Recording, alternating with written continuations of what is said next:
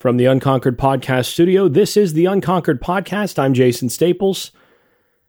Looks like we might actually have a season, folks. As of right now, the ACC continues to be full speed forward, full speed ahead, and even though there are some rumors that there have been some rumors in the past couple weeks, I should say, swirling that things might move back by a couple weeks, those rumors have died down a little bit, and it does look like we're moving forward. So I'm about to release a bunch of preview episodes over the next week and a half in advance of this season, so that we can actually talk football. So this is going to be fun. I've got a bunch of stuff coming also on Patreon. Actually managed to finally get some fuller all 22 films, so I can actually go through that defense in a way that makes much more sense than using some broadcast stuff on some things. So I'm going to be able to get some of that stuff done here very soon as well. It has been very difficult to get my hands on fuller film, but finally managed to trade for a little bit, and that'll work. But before I do that, this show is brought to you by EPR Creations. EPR Creations partners with small businesses for website development and online strategy planning. I partnered with EPR Creations to build the Show the Safeties petition to get ESPN, CBS, and other networks to update the angles they use for televised football. If you want to be able to see the receivers downfield on pass plays, sign the petition at showthesafeties.com. And if you have any need for an improved internet presence or just want to improve your marketing, call EPR Creations or send them an email and let them know you heard about them from the Unconquered Podcast. You'll be glad you did. Information's in the show notes. Okay, first bit of business we're talking about today is the move of Isaiah Bolden to wide receiver. And quite frankly, I love this move. Several reasons for that. First of all, I'm going to go ahead and play the clip of my breakdown of what I thought of Bolden coming out of high school. That'll give you some sense of why I like this move so much. 6'2" guy, and in a lot of ways, again, you could put him in the potential difference maker category because of his ability to play corner at that size. Runs sub 11 in the 100 meters. Size speed is plus on both sides. But I actually project him as a safety, not as a corner long term, because I think he's a little on the stiffer side. I might be wrong. He may be one of those guys that I should have moved up a class. But again, there's several players here that I think are on the verge of potential difference maker, but I have them down. I'd rather err on the side of being a little bit conservative here. And he's one of those guys that, again, we'll see how he works out, but I think that's where I'd put him. So as you can tell, I was never really sold on Bolden as a corner. Just tremendous speed. A guy that he ran his personal best 100 meters in high school was a 10.54, and his personal best 200 was a 21.74, which for those of you who aren't really familiar with track times, those are really, really fast track times, especially for a guy that's 6'2". That 10.54 puts you, in the top 1% of college football players in terms of speed. That's legit. And I mean, even if that was probably a hand time, I doubt that was a full laser situation. But at the same point, even if that's a hand time and not a fat time, that that 10.54, you're still looking at a guy running 10.7. And if that is a fat time, then that's even better. So you're looking at a guy that can run away from just about everybody. And he showed that speed once he got to Florida State. The issue really is that playing corner is not just about long speed. You've got to be able to sink your hips, and the fluidity and hip flexibility and all of that is really the issue. And he just always seemed a little stiffer to me to be able to play a lot of man, a lot of tight stuff. So I just wasn't sure how he'd work out. And then you look at the corner depth chart, and I see Akeem Dent, Jarrian Jones. I don't see him playing over either of those guys now or in the future. Demore Tate, I think he's going to be a better player at corner, and he's a more fluid athlete as a corner than Bolden. And then you've got Asante Samuel. He's not going anywhere. Then you've got Mako Dotson, who I think is going to be your nickel guy this year. Jarvis Brownlee, I think there you're probably getting pretty close to similar type players, but Brownlee's had a really good camp. So then my thought would be move him to safety. But then you look at safety and you go, well, he's not going to play over Lars Woodby. Woody, I mean, yeah, he's probably got more range, than some of these guys because of the speed, but you're going to lose some in terms of the physicality because he'd really be a corner playing safety, and he's not going to play over Travis Jay. Renardo Green is, comparable in a lot of respects, not quite as fast. So you start looking at it and you go, well, where's a spot for him? And then you start to think, wait a second, this guy was a really good return man in high school, and a really good and was good with the ball in his hands just at any point. And he's flashed some return ability at Florida State. And so all of a sudden you say, wait a second, why don't we just flip him over to the other side of the ball where all of a sudden he's our fastest or second fastest wide receiver? That's what the coaching staff does. All of a sudden, well, we go from maybe he's struggling to get in to crack third unit as a corner. All of a sudden, you've got a guy that next year might be one of your top 2 or 3 targets. And in this offense that does so much down the field in terms of what Norvell wants to do. I mean, his core pass play, which I broke down on Patreon a couple months ago, his core pass play is 4 verts. He wants to stretch you. And then he's gonna take that 4 verts and he's gonna change that up and have somebody run a post. He's gonna run your post dig combos. He wants to get big plays when he throws the football. And when he's not getting big plays out of that, he's gonna back shoulder you to death, and he's gonna throw a lot of little screens and things like that on the outside. Well, you get a guy that runs a 10-5 and has near corner fluidity. That's the thing. He's a little stiff to be a 6'2" corner. But as a receiver, he's more fluid than just about anybody at that size. That's just the difference between what the corner position requires and what the receiver position requires. And that long speed is more valuable at wide receiver where you know where you're going.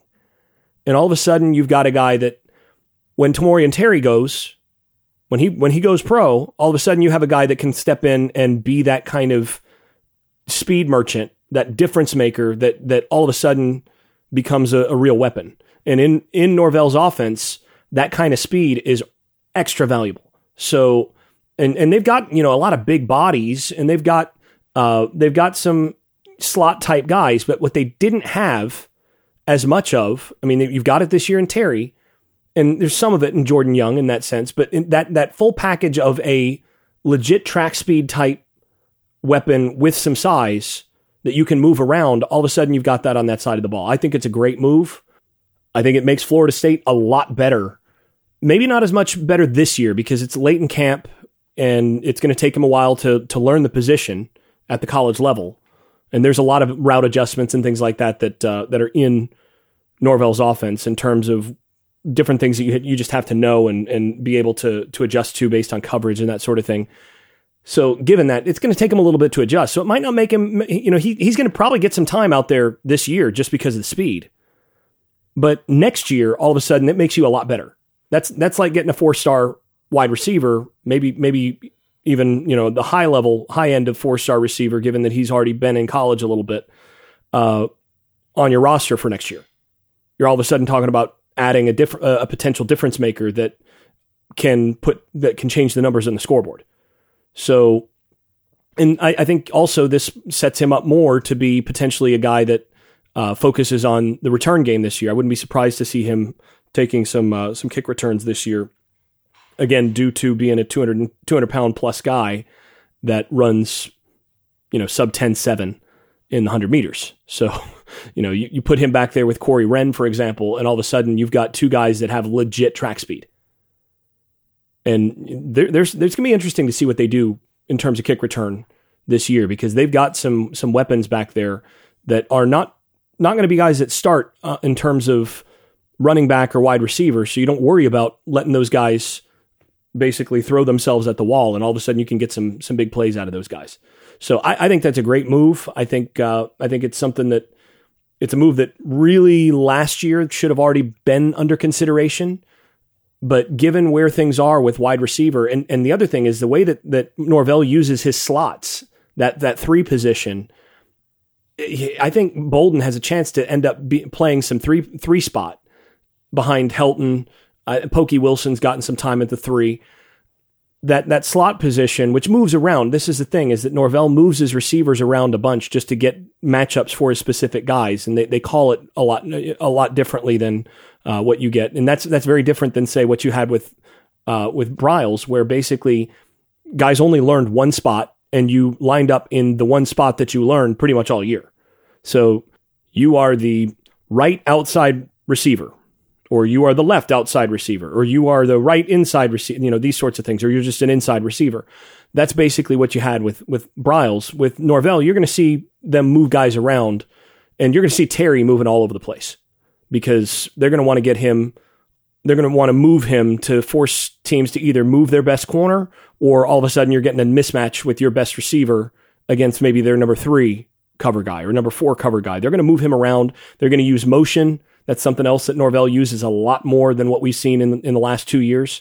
There's a lot more motion in Norvell's offense. Again, trying to just do things to cheat a little bit and get guys some matchup advantages. And that's a little bit different than Briles' notion was, we're going to try to get the matchup advantages, or we're going to try to get advantages just by going really, really fast all the time so that they have to stay vanilla and they have to they have to basically race to get to the line of scrimmage and just worry about lining up.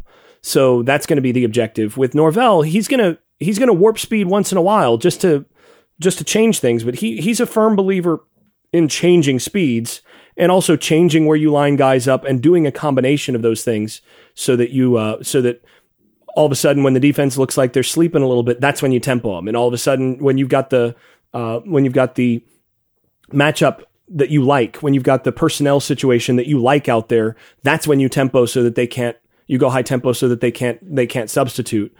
But if it's not one of those situations, then why speed up when you can use some motion and other elements to get better looks in some cases? And again, when you're not going warp speed all the time, when you do choose to go warp speed, it actually has more impact. It's a similar principle to route running and all sorts of things, that change of pace is really what's hardest to defend. The fastest guys, a lot of times you can just stay over the top, but if those guys know how to change their speed too, look out. I want to pause for a moment and thank Luis Marquez from Keller Williams Realty in Jacksonville, Florida. Over 90% of homebuyers search online first these days, so it's critical to make sure your listing stands out with great pictures and video. Luis is a trained photographer and videographer. Other realtors have hired him to come photograph their listings, and nobody will make your home look better for prospective homebuyers, including smooth, professional walkthrough video. And if you're in the market to buy a home in the greater Jacksonville area, no one will outwork Luis. He was a manager at the Pickup Publix on Ocala and Tallahassee, so you know he works hard and understands customer service. He'll help you find the right house and make sure every step goes smoothly through closing. Information in the show notes. Let him know you heard about him from the Unconquered podcast. Another thing that came out this week was the motivational thing that Norvell has introduced, the smashing of the rock. Take out that sledgehammer, everybody puts their name on it, and this is something that they do as a way of representing all that work that they're putting in and all of that. And you have a guy go out there and smash that rock, and they released the video of Josh Kando doing that this week. Saw some criticism, people, that's so gimmicky or whatever. I like it, frankly. That's the sort of thing I do like, because college athletes, look, these guys are 18 to 22 years old, most of them. College athletes tend to enjoy that sort of thing. First of all, it's just fun to smash stuff.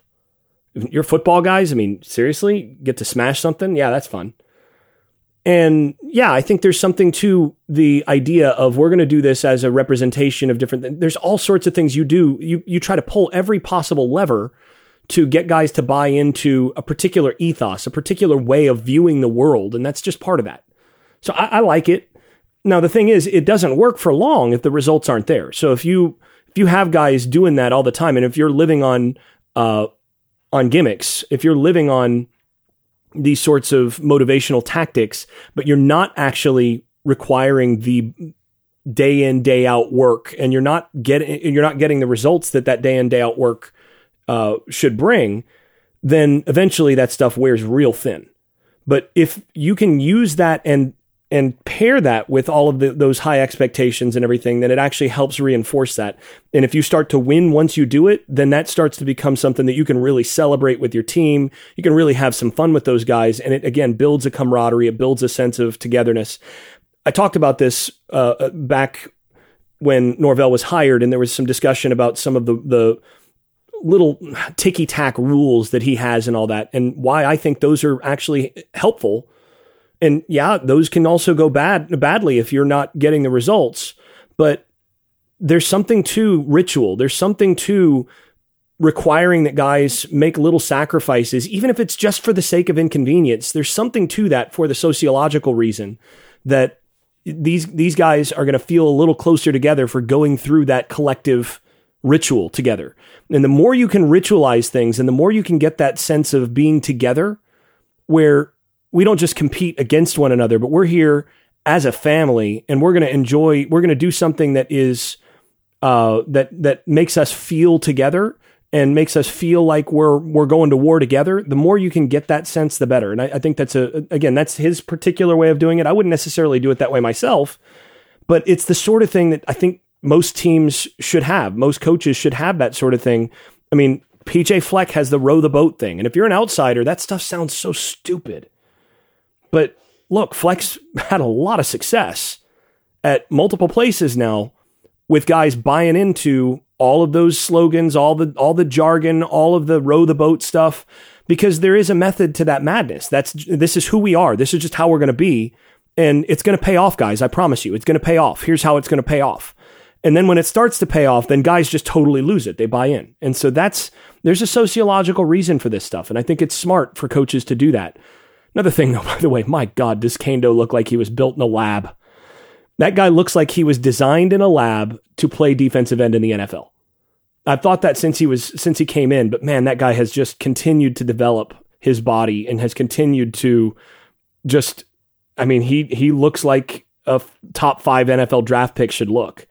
And if that guy can stay healthy, I mean, he was starting to turn the corner last year when in the 2 games prior to when he went down, he was really starting to come on and was starting to flash first round type potential. But if he's able to do that in this season, if he's able to show anything like the growth off of that, could be looking at a surprise candidate for Conference Player of the Year from that guy. Let's be honest. I mean, there aren't very many guys who are designed like that, and he can move. The only question about him all along has been being a little bit stiff, which has then led to some, I think that's been a factor in some of the injuries. Although last year, asking him to be in pass coverage and then having a guy take out his own teammate, Friendly Fire, take out his knee, that's not a matter of flexibility or mobility, but it does make you a little bit more prone just overall to some of the nagging stuff that he'd had prior to that.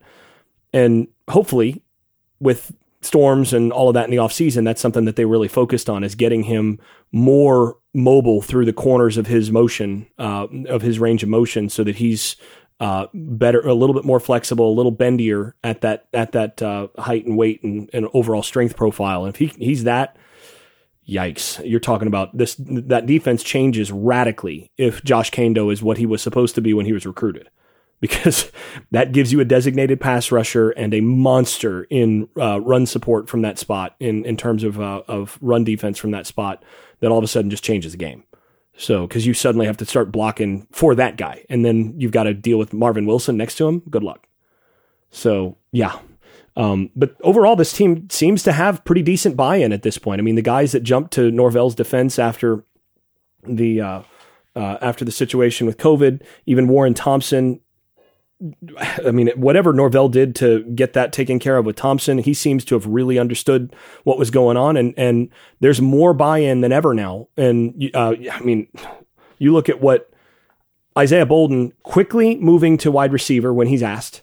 First of all, that tells you that there's some buy-in, and eagerly moving to wide receiver. That tells you that there's some buy-in, that he's trusting his coaches there. And secondly, when he tweets what he did, talking about how what Norvell had tweeted the night before, he's like, look, this is who our coach is. We trust this guy. We're going to go to war for this guy. I tell you what, the staff seems to have gotten these kids to buy in.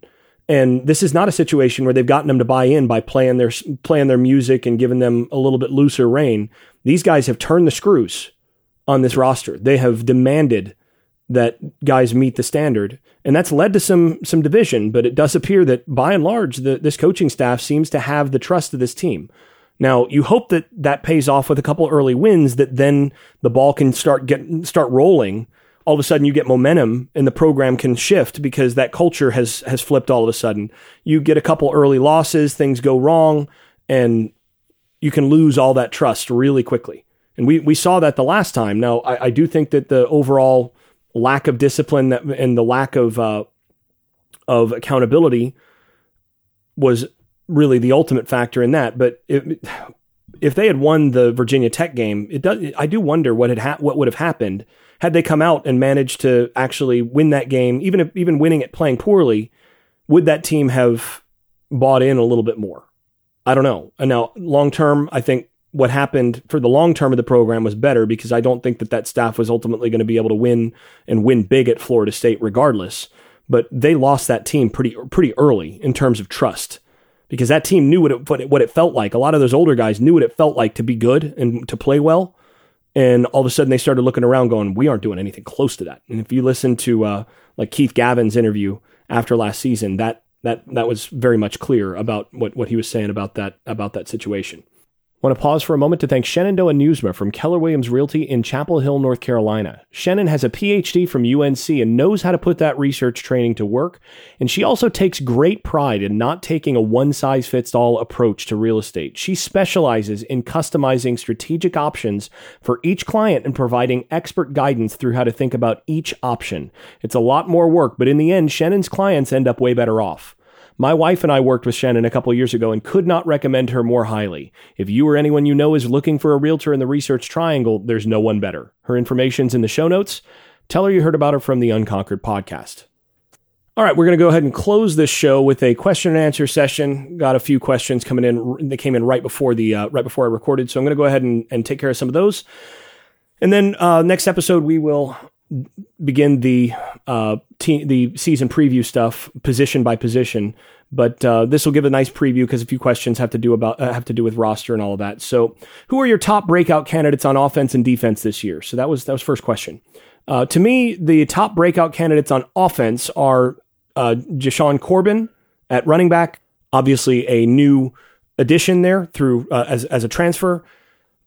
So, and anything from him actually is sort of a breakout in that sense, or a new contribution. But I think he's going to have a solid year at running back, and he's going to have to, because they don't have a whole lot of experience depth behind him in terms of real quality guys. I mean, Toafili has been better in camp than I thought, but he does look like a stick, man, in those in those clips that have been released from camp at 180 pounds. He really needs to have a strong offseason after this year and add at least 10 pounds. He needs to be 190, 195 going into his sophomore year.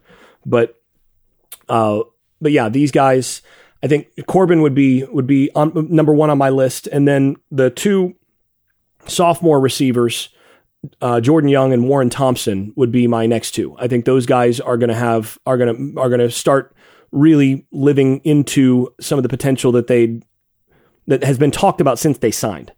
And now, again, this is a new offense and all of that, but those guys are going to start, I think, showing a little bit more. You're going to start to see those guys a bit more make some plays this year as a result of just being more experienced, more mature, and having a little bit more camaraderie with the quarterback and a little more playing time, I think, just based on all of that. So those would be my guys on offense. On defense, so I think the breakout candidate really is Josh Kando. I think Josh Kando could have a monster season this year. I mean, that guy has All-American talent. That's never been in question. He was top 10 recruit for a reason, and he's been some people might call him a bust so far on campus, but he hasn't been a bust. He's been injured. He's been dinged up. He's been hurt. He's had all sorts of little obstacles. But that guy's not been a bust. When he's been out there, he's been pretty freaking good. And all of a sudden, if he's healthy, and he seemed to be all camp, if he stays healthy and he starts to continue playing like he did toward the end right before his injury last year, you're looking at a potential All-American season from Kando. I think Kando's the breakout candidate on defense. The other guy that I would choose would be Akeem Dent. So, third behind them, maybe Travis Jay. But I would say the breakout guy on the team is probably going to be Josh Kando. All right. Next question. Which position group on offense and defense will be the most improved from last year? For me, the offense is actually fairly easy. I think that's going to be the quarterback position. I think Blackman is going to show significant improvement over last year. There's been some improvements in terms of how he's throwing, just in terms of attention to detail and drops, in terms of his overall throwing mechanics, and that has translated to some improved accuracy. Is he going to be an all-conference quarterback? No, I don't think you're going to see that, but I think he's going to be significantly better than what you saw last year.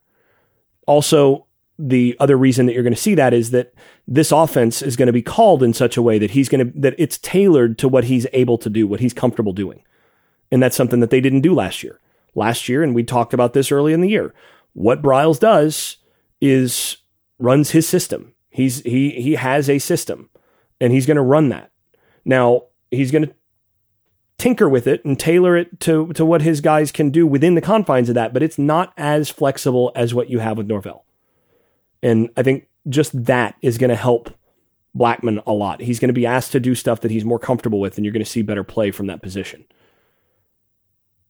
As far as defense, I think the entire defensive line, and again, the defensive end position, because of Kando, is going to be where you're going to get better. And I think it's mainly because they're going to be playing in a system that they understand, first and foremost, and that better suits their skill sets. If you turn Janarius Robinson, Marvin Wilson, Durden, Kando, Robert Cooper, Fabian Lovett, that whole group, if you just turn those guys loose in a one-gap system, you're going to get disruption. There's just too many good athletes. And they're playing in a coordinated system. They're actually playing in something that they understand, that works together with what's going on behind them, where the guys behind them understand what they're supposed to be doing. And that in itself is just going to make a big difference in terms of run fits and everything else. So I do think that the secondary is going to be better, again, because of the coordination situation. But I think the real obvious improvement is going to be defensive line, because the talent was there last year. And they just didn't play that great last year, or even when they played well, they weren't able to make a bunch of splash plays because of the kinds of things they were asked to do. So last year, they were playing very much that defense, that tight front. You're asking guys to basically two-gap so that the linebackers can make plays behind you, but the linebackers sucked. So all of a sudden, you're asking your elite defensive line to basically set up the linebackers to make plays, but your linebackers then don't make plays. So you basically hamstrung one group that should be your strength and maximize the weaknesses of the other group. This year, they're flipping that. They're basically saying, look, our best guys are those front four. We're going to let those guys eat, and the linebackers can just kind of clean up after whatever they got. Those guys don't kill. And that's basically going to result, I think, in a better overall system that is going to result in very obvious. It's going to be improvement in statistically and in terms of what it looks like from the defensive line. Even if those guys, not all those guys are actually playing any better necessarily, they're just going to be asked to do stuff that is much splashier. So, yeah. All right, next question. Do you expect defensive coordinator Fuller to blitz a lot more than Harlan Barnett and Charles Kelly did this year? Will he blitz as much as Jeremy Pruitt before Jeremy Pruitt left here? Okay, so there's a lot going on in this question. The short answer is no. I do not expect Fuller to blitz more than Barnett and Kelly, partly because Barnett and Kelly blitzed quite a bit. And both Barnett and Kelly blitzed more than Pruitt. That 2013 team didn't blitz all that much. What they did is when they did blitz, it paid, because they would blitz. They used that field blitz from the nickel where you'd have that year's Lamarcus Joyner coming off the edge a bunch, and Joyner made it count. First of all, he disguised it well. They made those blitzes count when they blitzed, but they blitzed less in 2013 than they did in 2014 because they were able to get more pressure from the front three in 2013 than they were in 2014. They had to blitz more in 2014 because they didn't have the personnel, the same level of personnel with Timmy Jernigan gone, to be able to do some of the same stuff that they did in 2013. And then 15 and 16, they continued to blitz more than they had in 13, again, for similar reasons. But when they blitzed, it just didn't pay off as much. And Barnett actually blitzed more than Kelly, especially that first year. They blitzed a bunch that first year. And last year they blitzed some, but it was out of tight front. So the blitzes would often be to get to four man. And, they did a lot of fire zone type stuff where it's a 5-man rush and drop 3 deep type coverage.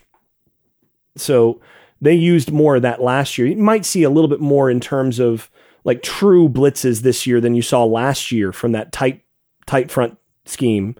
But overall, you're not going to see more blitzing this year than what you've seen. What you will see is a lot more aggressiveness from the front four. And that's going to look like, to a lot of fans, that's going to look like they're blitzing.